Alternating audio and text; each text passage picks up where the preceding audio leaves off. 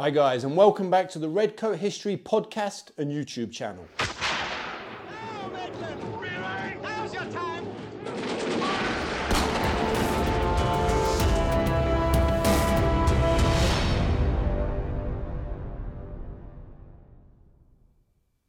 Today we're talking all about the 5th 60th Rifles, also sometimes known as the Royal Americans or later as the King's Royal Rifle Corps.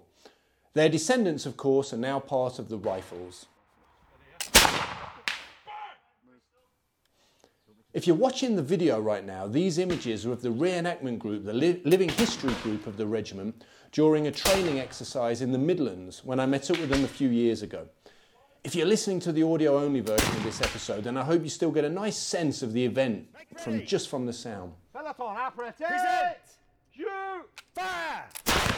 60th, close! Riflemen of the Peninsula are often romanticised, mainly due to Bernard Cornwell's Sharpe books and the subsequent TV show. Sharpe was famously an officer of the 95th Rifles, but did you know there was a number of other rifle units that served in the Peninsula?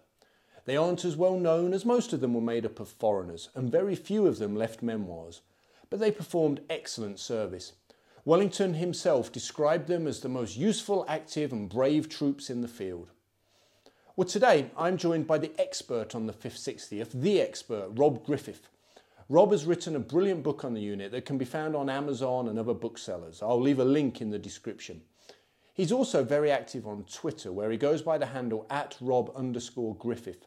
He's well worth a follow, and I must say he's an incredibly nice bloke. So before we begin the interview, I just want to take a moment to ask you to subscribe and to sign up for my mailing list over at www.redcoathistory.com/newsletter.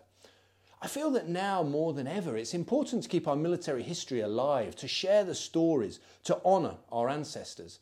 That's what I'm trying to do here, but I really need your help, so please do subscribe and help to spread the word. When you sign up for the Redcoat History newsletter, you receive a free ebook all about the Martini Henry rifle, as well as monthly updates from me that are packed with interesting stories and links. Also, as it's nearly Christmas, I just want to remind you that my new book is now out, The Military History Geek's Guide to the Peninsular War, Part 1. It's a fast read, packed with first-person accounts of the battles of Roliça, Vimero, Corunna and Talavera. Just search on Amazon and Apple Books and you'll find it. Anyway, enough of my rambling, let's get to the interview. Now, Maitland! Really? Now's your time!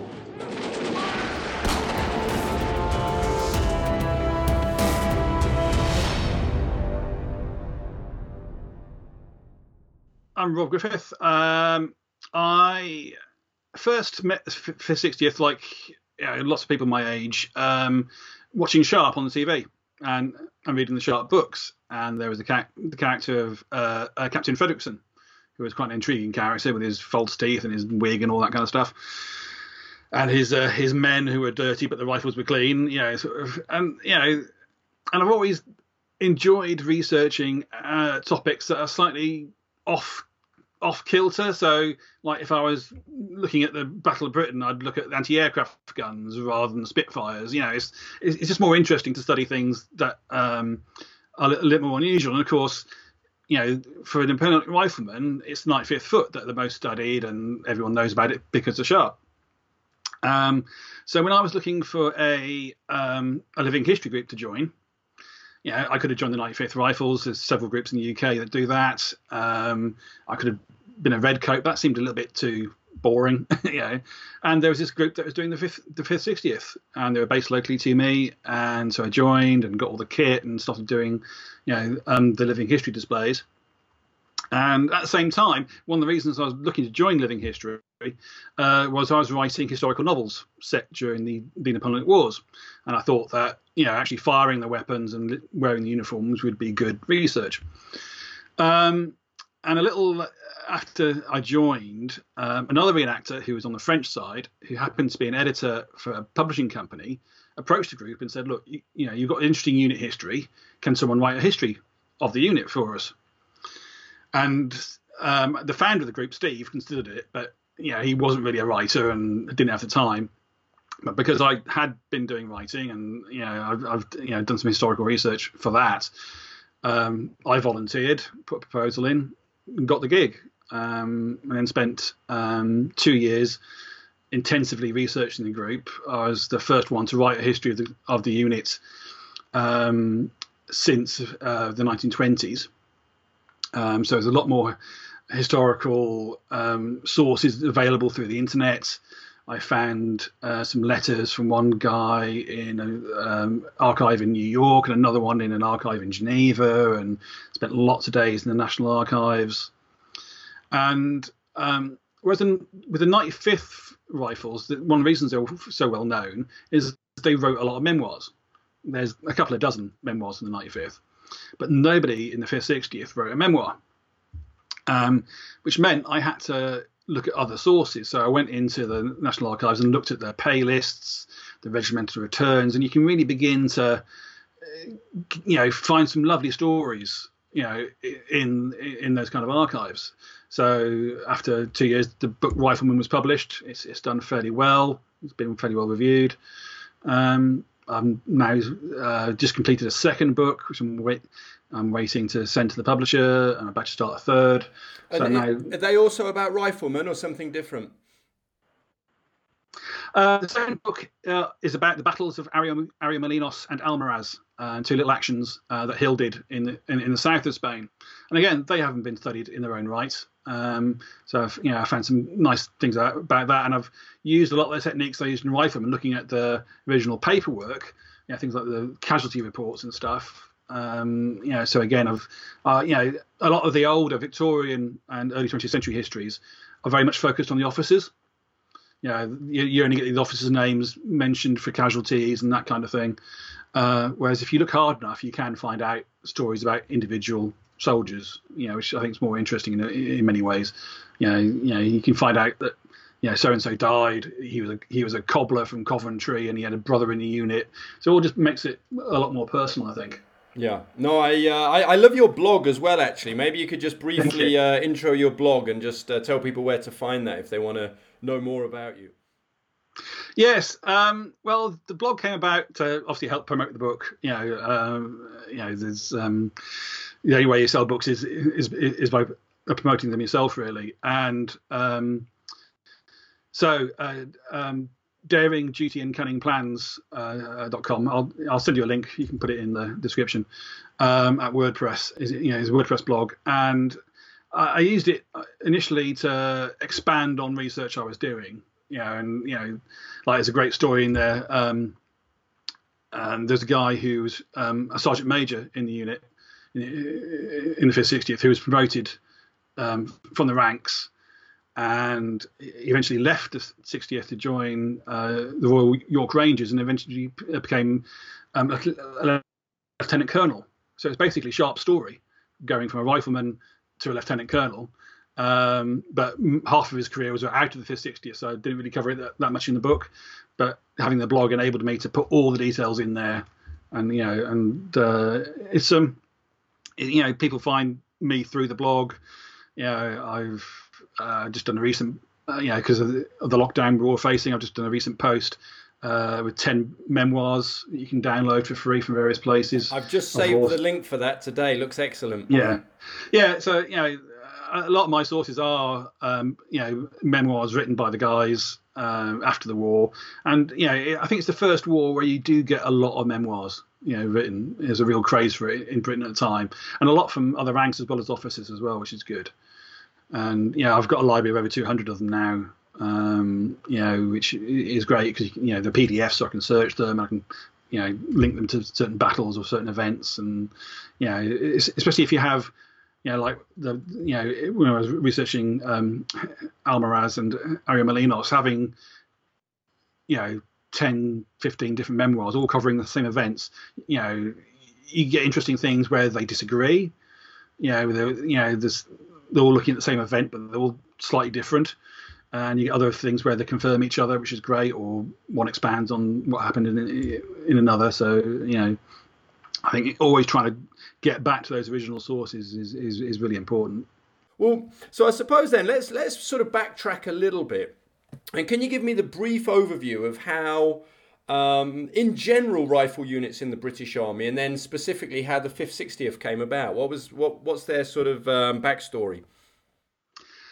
Okay, so at the beginning of the wars with France, 1793, the British Army was very small, hadn't had any serious action since the American War of Independence, and basically wasn't prepared for the war. And the French army have always been very good with light infantry. And at the start of the Revolutionary War, they had like 14 regiments of light infantry, and the British Army had none. And so in the initial campaigns, the famous one being the 1793 and 4 campaign with the Duke of York,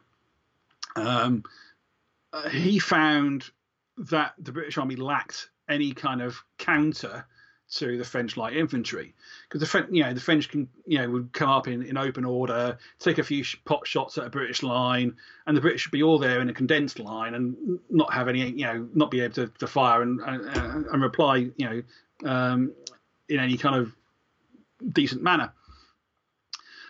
So the first way the British Army solved that was by hiring foreign soldiers. It's quite common for all the armies to use foreign troops, and armies still do it today, including ours. They got French and Dutch and German emigres who were escaping from the revolution to form units of light infantry, and a lot of those were armed with rifles, or at least a mix of muskets and rifles. And so they began to fight the French, and most of them were sent to the West Indies, where, of course, they needed light infantry, because we all see the Caribbean as nice beaches and holiday resorts, but actually inland they're all very mountainous, very heavily wooded, and so you need light infantry to fight there. So that's where a lot of the light infantry went, and they all died from yellow fever. And so by 1797, a lot of those foreign units had been so reduced that you only had like a couple of hundred people in each regiment. So they were all amalgamated into this unit called the 60th Regiment of Foot, who were kind of basically a British Foreign Legion. They'd existed since the 7 Years' War. They'd always been a mix of mainly foreign, mainly German recruits with a few English and British and Scottish, whatever else. And so most of these foreign units got amalgamated into the 1st to the 4th battalions of the 60th. But the Duke of York had also seen rifle troops operating on the continent and wanted a British rifle unit. So at the end of 1797, he decided that there's going to be a 5th fully rifle-armed battalion of the 60th, and they were formed from a couple of these foreign rifle units. They were formed on Barbados just about Christmas Day, 1797. There was another 3 companies formed on the Isle of Wight a little bit later. They fought in the rebellion in Ireland in 1798. But then the unit spent a long time in the Caribbean, and then eventually came back via Nova Scotia in Canada to the UK, and were going to go to Venezuela in an expedition led by Sir Arthur Wellesley, later the Duke of Wellington. And it was only a few weeks before that expedition sailed that they got diverted to Portugal, as the Portuguese and the Spanish began to revolt against French rule. So it was only sort of chance that they ended up in the Peninsula. And once they're in the Peninsula, Wellington, like Duke of York, again began to realise that he needed not only rifle-armed troops, but he needed some rifle-armed troops with the different brigades. Because he had, initially he formed the 5th 60th and 4 companies of the 95th into one brigade. But after the Battle of, now I must pronounce this right because you taught me how to pronounce it, the Battle of Releasa. I think technically, even if we want to get really technical, I think it might be Holisa, but I thought that was a step too far. Exactly. So after the Battle of Releasa, he decided to split some of the companies off from the battalion to give the other brigades some riflemen as well. And that's basically how they operated throughout the whole Peninsular War. The 95th stayed as a battalion unit in the light division, whereas the 5th 60th were split up into companies, and each infantry brigade had a company of the 5th 60th, and they operated with the light companies of the Redcoats. So a brigade of 3 Redcoat infantry battalions would have the rifle company and then 3 light companies, and they would operate as the advanced guards. They'd do patrols. In battle, they would screen the brigade from the French skirmishers, and generally act as a little small independent rifle and light infantry unit. And they served that way all the way through the Peninsular War. And because they were so split up, it means they were basically everywhere. Yeah, and so when I was writing the book Rifleman, I basically had to cover almost every battle in the Peninsula. Apart from a couple where it was only the light division. They were, at Talavera, Fuente Sonoro, Albuera, everything. And did that affect their unit cohesion and their morale being split up like that from the sources you've read, or were they very much proud of 5th 60th and what they stood for, or was it quite a strange unit to be part of in these little disjointed, company-sized detachments? Yeah, I mean, basically from start of 1810 all the way through to the end of the war in April 1814, the companies did not get together.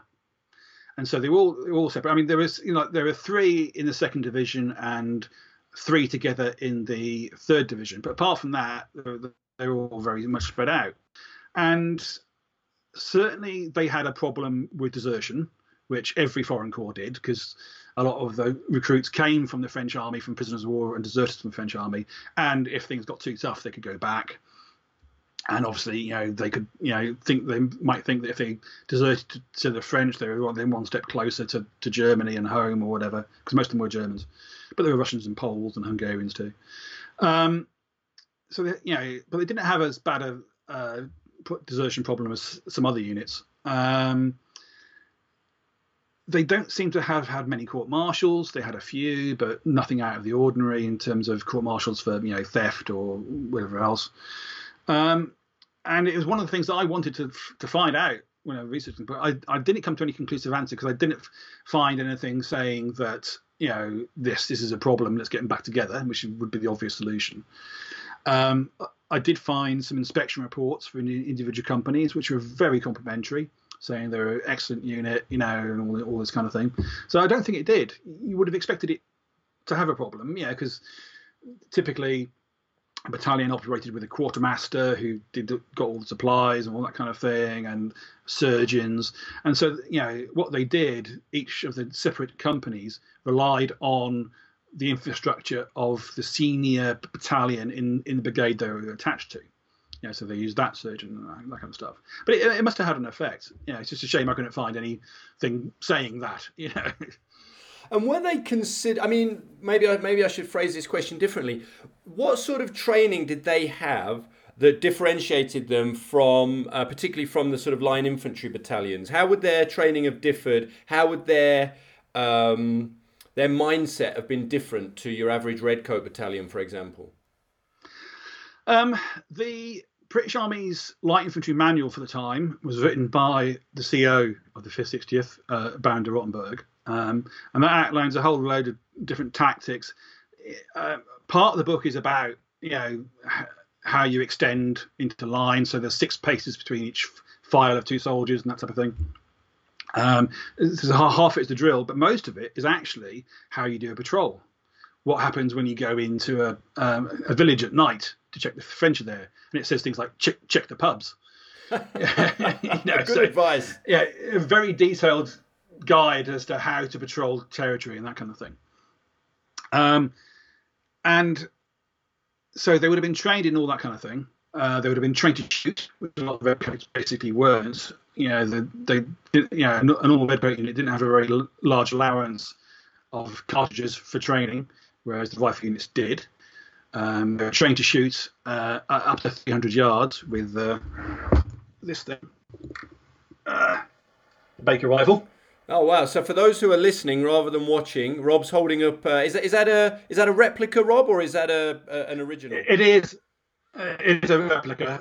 The brown vest on the wall behind me, I'm afraid, it is original because they're a lot cheaper. Originals of a Bay sell for about £10,000. So, so this is a replica.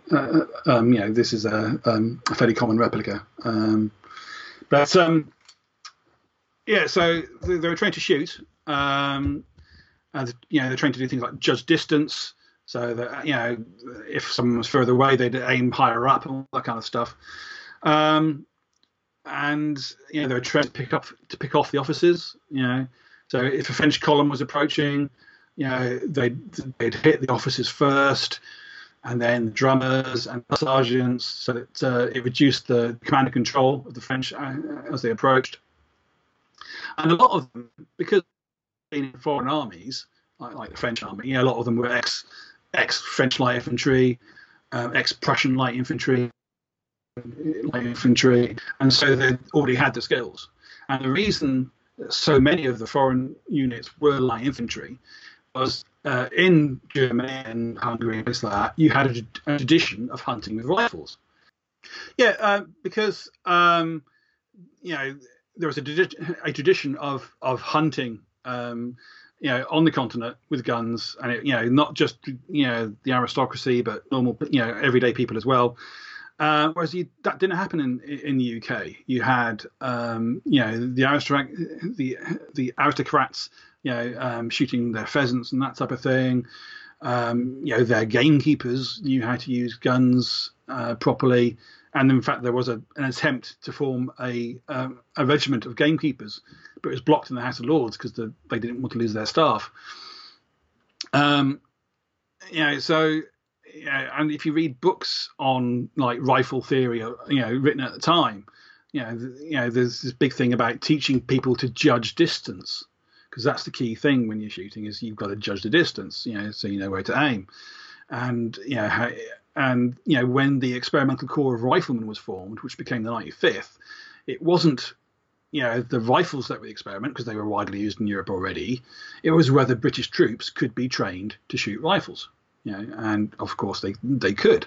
But it's still, you had it was still easier to form these foreign light infantry units from experienced people as well. So you had in Wellington's army in the Peninsular, there was always more riflemen outside of the 95th than there was in it. Because as well as the 95th, you had the Portuguese Caçadores, you had the Brunswick Light Infantry Regiment, you had the King's German Legion Riflemen.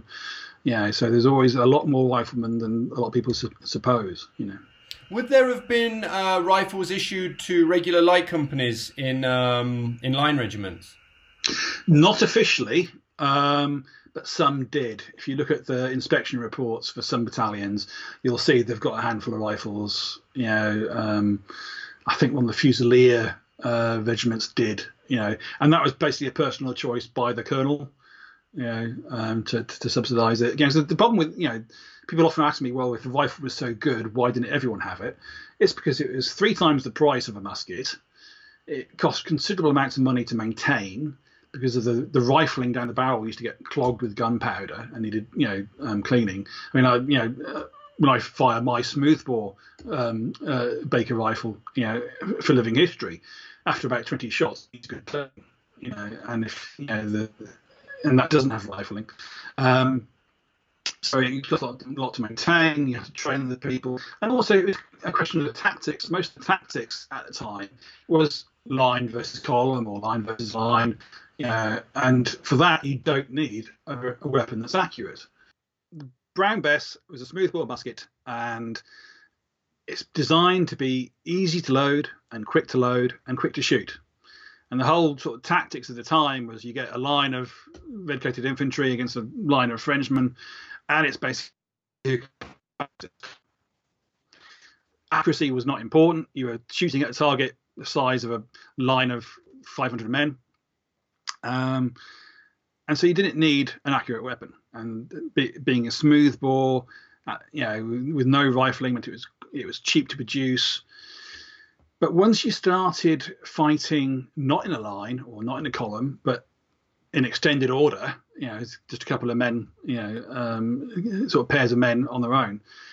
If you're shooting at other light infantry who are also just pairs of men, you had to have a weapon that was capable of actually hitting something. And so rifles have been used on the continent for many years, and the British had toyed with them a few times, but never really used them that much. And at the start of the wars with France, they used foreign-made rifles. But eventually, because of supply issues and the fact that the countries that were selling them kept getting invaded by France, they decided to make their own. And so they came up with a competition, and the eventual winner was a guy called Baker, who designed the infantry rifle. And because it was rifled and it spanned the ball, it was actually a lot more accurate. And it's a bit like, if you're playing rugby and when you throw a rugby ball, you spin it and it actually lands where it's meant to. And so a rifle spins the ball. Also, the ball fits much more tightly in the barrel, so you get much more efficient use of that propellant, the gunpowder. And so it goes further and it goes more accurate. So whereas a musket could shoot, could hit shooting at a man-sized target with a musket, you had some chance at about 100 yards. With a Baker rifle, you could have some chance of hitting at about 300 yards. So that's quite a considerable distance. And so what often what is the happen is start advancing either in their own light infantry, or it was a column or a line, and the riflemen of the 95th or the 60th or any other unit would be able to start picking off the officers at 300 yards. And so if you imagine marching 300 yards at a steady pace, that gives the riflemen a fair time to actually start inflicting casualties. And once the French got a bit closer, like 100 yards, then the length of time it would take a rifleman to reload, which could be like 30 seconds, the French could be, knocking on your door by that time. So at that stage, musket-armed light infantry and musket-armed redcoats would take over. The riflemen would get behind the redcoats, and the redcoats would start the volleys and actually stop the French dead. So that's one of the things Wellington did in the Peninsula. He had this tactic of having his men on a slope, but the riflemen and the light infantry would be on the forward slope, would start picking the French off as they approached, and stopping the French seeing where the main line was. And as soon as the French got too close, the redcoat light infantry and the green jacketed riflemen would scoot around the outside of the battalion, and let the French suddenly have the shock of coming across that that volley of from the line. And do we know, have you come across any sources talking about this from the French point of view? Did they have a fear of the rifle? Did it ever affect their sort of tactical doctrine when fighting the British, or to them it didn't make a big difference? I mean, what do we know about the French attitude? Certainly, at the end of the campaign in the Pyrenees in 1813, Marshal Soult wrote to the French Minister of War to excuses why he'd been defeated so often. And one of the reasons he gave was the riflemen of the 560th. He actually names the unit and says that every time a French officer goes forward to lead his men, to encourage them, to get them to advance, he's killed. And obviously that, and Soult complains that the proportion of officers killed far outweighs what is normal. And obviously that wasn't only the 60th, it was the 95th and other units as well. But it just shows shows the effect it could have. That if you're a French unit and you're advancing towards the British and you're just faltering, and it's the time when your officers need to lead from the front, as they all did. And if they start getting picked off, then the whole advance will just collapse. Yeah, no, that makes sense.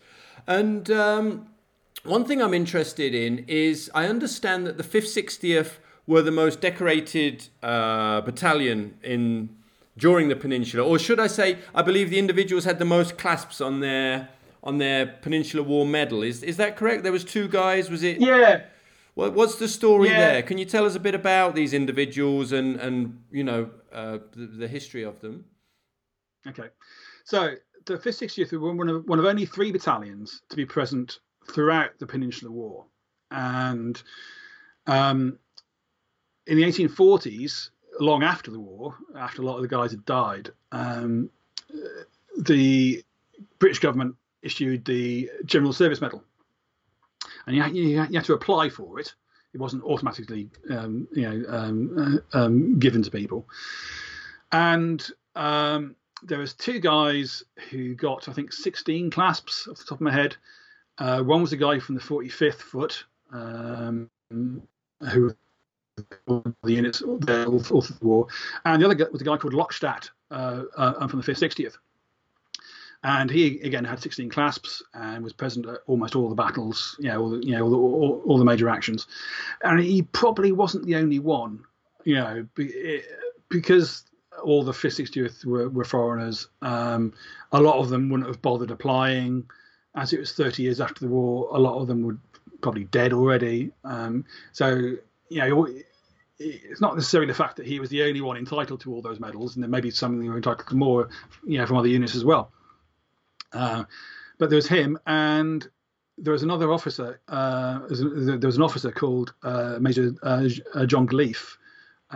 He had 15 clasps to his various medals. Officers were given slightly different medals, but he had 15 clasps and stuff. So, it's because the 60th were on a lot of actions, so you could build up that kind of number, whereas some of the units in like the 4th Division or something like that would only have been involved in a lot fewer actions.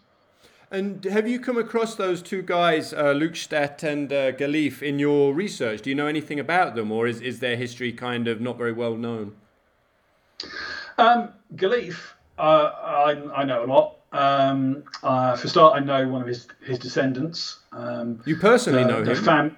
Yeah. Oh, wow. The family actually remained serving the British Army for all through the Victorian period into the First and Second World Wars. And there's a guy called Rodney Galif who lives not far from me, who's sort of the head of the family now. And so he gave me a lot of information. I found Galif's letters in a archive in Geneva. Unfortunately, not many from the Peninsular period, not more after and a few before. Although Rodney remembers playing with his journal when he was a kid, but it's now lost somewhere in the family. Painful, yes. So Galif, there's fair information on, Lockstadt being an ordinary rifleman. There's a lot less on. I could trace him through the pay lists and that kind of thing, so I know when he joined and where he was and that type of thing. But for a lot of the riflemen, there's very little information, So, well, I was just going to say, with Galif then, what was his story? Was he Swiss? Where was he from? Yeah, he was Swiss, and in 1792 he was serving in the French army in one of the many Swiss units they had. And after the revolution, his unit left the barracks and went to join the Royalist armies in Germany. He went back to Switzerland to defend that against France, and he felt that he'd had a good job as an army officer. He wasn't suited to being a merchant or anything else, and for him, joining another army was the only thing he could think to do. So he went to Holland and joined one of the regiments there, the Red Hussars, and he fought with them in 1793 and 4. And then he joined the British Army in a foreign unit called the York Rangers. And when that was disbanded, he joined the 5th 60th, and he remained in the 5th 60th all the way from 1798 all the way through to 1818 when they were disbanded. And he, in fact, they went to a different battalion of the 60th afterwards. Oh, right. So he was a real military man to the core. Indeed, yeah. And he rose from being a captain at the start to a major and then eventually a lieutenant colonel just before he retired. And it's quite sad. His obituary ends with the fact that he sold his commission and invested it in Mexican funds, like shares. And then there was a war in Mexico in the 1840s. It wiped out all his money, and so he left his kids destitute. But as I said, some of them, the eldest son, I think, got commission through a old friend of his father's in the British Army, and they served throughout the Victorian period. Brilliant. It sounds like there might be a book to be written about the Galif family. Then that sounds pretty interesting. Definitely. Yes, I know Rodney's got information on them in the Victorian period. I came across some letters. They eventually ended up as an Anglo-Indian family. And Rodney himself served in the British Army in the 1980s. So it's a long tradition. Yeah. Oh, fantastic. Well, the other thing I wanted to touch on, and you mentioned it right at the start of the interview, but I didn't want to press it then because I wanted to come back to it later, was I know you've done some interesting research around promotions from the ranks and sort of percentages of officers who were former rankers, and those, particularly the gentleman you mentioned who ended up as a lieutenant colonel. I have read your blog post about him, but I've forgotten his name. Stark. Right, it's such a great name as well. Yeah, exactly. Yeah. Can you just sort of give us a brief overview of sort of from your research how common was promotions from the ranks, and what have you discovered? Certainly in the 5th 60th, every sergeant major, so the senior sergeant, apart from one, got promoted to ensign and then usually to lieutenant. A couple made it to captain. So it was fairly common in the 5th 60th. There was usually 2 or 3 people in the battalion who 2 or 3 officers who'd come from the ranks. The only one who didn't get promoted happened to be killed. Yeah, so that was a fair excuse. Yeah, that'll ruin your chances of promotion. There are other posts like the quartermaster, which was a commissioned position. They often came from the quartermaster sergeant. In I think it was 1809 or 10, a sergeant of the 43rd Foot was commissioned into the 60th as well. So certainly in the 60th it was fairly common, but it was a foreign unit and it might have been slightly unusual. But if you actually look at the British Army as a whole, about 1 in 20, I think, of officers came from the ranks. And certainly with the 60th, I never found any evidence that they were treated any differently. Certainly when one was killed in action, the CO, wrote a letter saying how valued he had been as an officer. And I think they were quite often made the adjutant of the battalion, and that's a kind of admin position. You're in charge of some of the administration of the battalion and training and that type of thing. So that would be a logical place for an ex-ranker to be. But it does seem a lot more common than people assume, and certainly the purchase of promotion was actually quite rare. Most promotions were gained by seniority or by the fact that someone had been killed in action, and so then somebody had to be promoted. Because there was certainly a lot more demand for officers than there was supply. So if in order to buy a commission, you had to be fairly wealthy. They went for like thousands of pounds. And then, towards the end of the war, there just weren't that many people who were interested in joining the army, especially if the unit was going to like the West Indies, where a lot of people died of disease, or was an active service, and a chance of death. People might not necessarily want to invest, 1,500 quid, to be a lieutenant in that unit. Yeah. Well, I think what we can do is anyone who wants to know more about Lieutenant Colonel Stark needs to go to your blog and read all about him, because it's a fantastic story, especially for someone who I guess English was his second language as well. Exactly, yeah. And I mean, one of the things I was interested in was what was the common language in the battalion, because most of them were German, but there were Hungarian, Russians and stuff. And I never quite worked out if the orders were given in English or German. And I remember reading a court martial where a German NCO was basically said, look, I told the guys to do something, but I don't know if they understood me because they were Russians. Yeah, yeah. So there obviously was quite a language issue. So that was another fascinating thing, as to because like you did have Poles and Hungarians and Slovenes and Lord knows what else, and so either they all spoke German or they must have all got used to English. And would there have been any Englishmen? I mean, you mentioned a couple of officers, but in the ranks, would Englishmen have joined? Could you have volunteered for the 5th, 60th? I mean, there wouldn't have been any recruiting parties? No Englishman would have joined? No.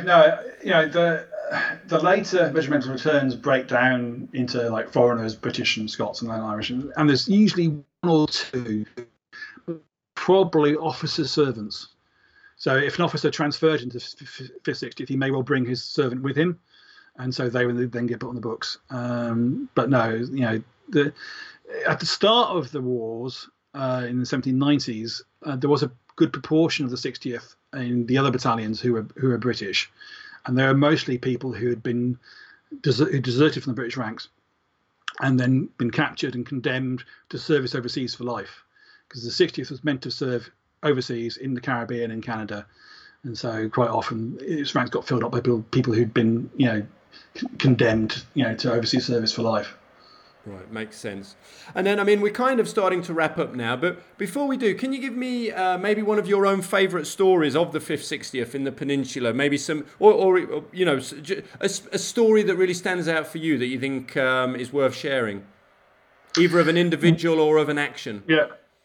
One of the best, I think, is a guy called Ingersleben. You can find this on the blog as well, and I'll send you a link. You can put it in the description. But this guy called Ingersleben, I don't know much about him. He was a Prussian who, after the defeat of the Prussian army in 1806,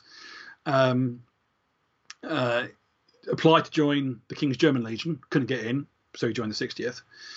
And he went to fight at the Battle of Bizarco and then at the Battle of Albuera in 1811. And he was severely injured at Albuera.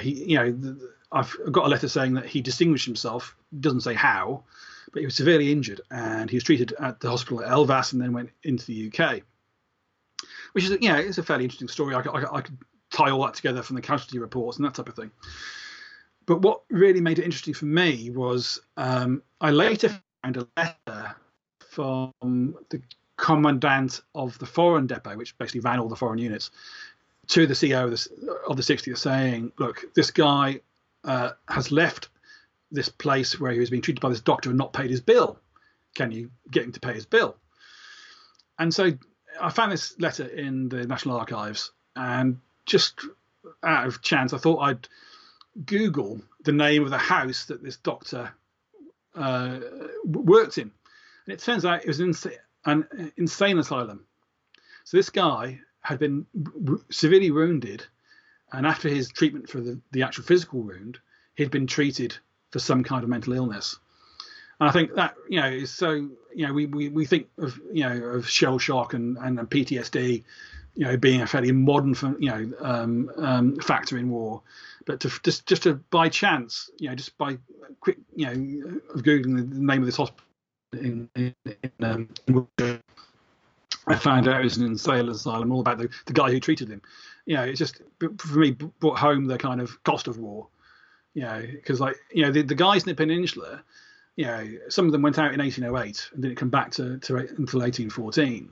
That's almost 6 years of warfare. I mean, they wouldn't have been fighting all that time. A lot of the time they've been in quarters and that type of thing. But a lot of if like Lockstadt, if you're involved in 16 battles, that's a lot of action. You've seen, and the battles at the time were very, very loud. Lots of gun smoke and people being blown apart by cannons next to you and stuff. It must have been quite traumatizing. So so to find some kind of evidence of that, I thought was it was a really nice piece of research. So that's one of my favourite stories, anyway. And it sounds like maybe there's some academic research to be done, maybe around the sort of mental effects of war in that era. I don't know if anyone's doing that. No, I've certainly seen a few academics post on Twitter about it and stuff. But the trouble is getting the data. it's not something that was particularly talked about. There was no systematic method of treatment. This guy happened to be in an insane asylum, which was like quite a well-to-do place for people from the aristocracy, and so I just happened upon that. But for an ordinary soldier, they would have just probably killed themselves. Well, exactly. One thing I did find was a lot of guys shooting themselves. And quite often, going through the pay lists and stuff, you'd see, shot himself. I must have seen a dozen guys, do that from that battalion. And obviously, you don't know why that happened. There was obviously problems with drunkenness and stuff in the army as well. So that side of the thing, I think, could do more research.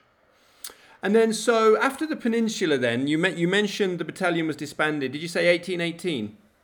Yeah. What happened between the end of the Peninsular War, and the war in the south of France in 1814, and their disbandment? They were at Waterloo, weren't they? No, they weren't. They weren't. At the end of the Peninsular campaign, they were down to about 250 men, and so they went from the Peninsula to Cork and began to basically try and bring up the numbers. But because most of the foreign recruits came from foreign prisoners, once the war was over, there wasn't a source of new men. So when Waterloo came around, they were still in Cork. They were too under strength to be sent, so they weren't sent. But after Waterloo, in 1816, when the King's German Legion were disbanded, a lot of them then volunteered to transfer into the 60th. And by that time, the 5th, 60th were in Gibraltar. They were stationed there for a year or two. And then, obviously, at the end of the war, lots of regiments were getting disbanded. The army shrank from 250,000 back down to about 100,000. And in 1818, the 5th, 60th went to Isle of Wight, where they were disbanded. Although what actually happened is most of the men transferred into the 2nd Battalion 60th, who were in Canada. And so so they went to serve there. And then in about 1824, it was decided to change the 60th from a foreign unit into a British one. So all the foreign troops were asked to leave, and so a lot of them took up land grants in Canada. So in fact, I was in touch with a guy from Canada whose ancestor left the 60th and to Montreal and bought a pub. And it seems like an old soldier's dream to camp. But this guy had been a French conscript, was captured. In fact, he was captured from a convoy going across to the West Indies, and then volunteered for British service, and served throughout the Peninsular War. And then he went to Canada, and then ended up running a pub in Montreal, which must have been quite nice. These guys all have such great life stories, don't they? Exactly, yeah, they really do. They really do. So from 1824, soon after that, the 60th became known as the King's Royal Rifle Corps, and of course, served through the Indian Mutiny and all that kind of thing, through the First and Second World Wars, and today is part of the Rifles. Did you come across in the sources any direct references about them, maybe from Wellington? Did he speak much about the 5th, 60th? Did he mention them a lot? Yes, they're mentioned in his dispatches an awful lot. Either individual officers like Lieutenant Colonel Williams, who led the defence of the village of Fuentes de Noro. He was mentioned in the dispatches. One of Wellington's brigade commanders wrote to him once about the battalion, and Wellington wrote back, yes, basically saying, yes, everything I've heard of the 5th, 60th, they're an excellent corps. So they were, he did rely on, he did rely on them a fair bit. And also, I don't think he would have kept them detached in the brigades unless they were doing well. If they'd had any severe problems with morale and that kind of thing, I think they would have been brought back together. I think the fact that they were allowed to operate independently, it was a good vote of confidence. And as I said, he in most of the battles that they're mentioned, somewhere. Rob really is the man, isn't he? I could have picked his brains all day. He's also a brilliant fiction writer, by the way, but he's put that on the back burner for now to focus on his non-fiction. I, for one, hope that he starts writing fiction again soon. Anyway, guys, I'll be back next month with friend of the show, Marcus Cribb, great guy, and we'll be talking all about the Battle of Talavera and tying that into the book Sharp's Eagle, which is the first of the books written by Bernard Cornwell. It's a really fun episode, light-hearted, but also packed with info about one of the deadliest battles of the Peninsula. The episode will be out in plenty of time for Christmas, so look out for that and I'll see you then.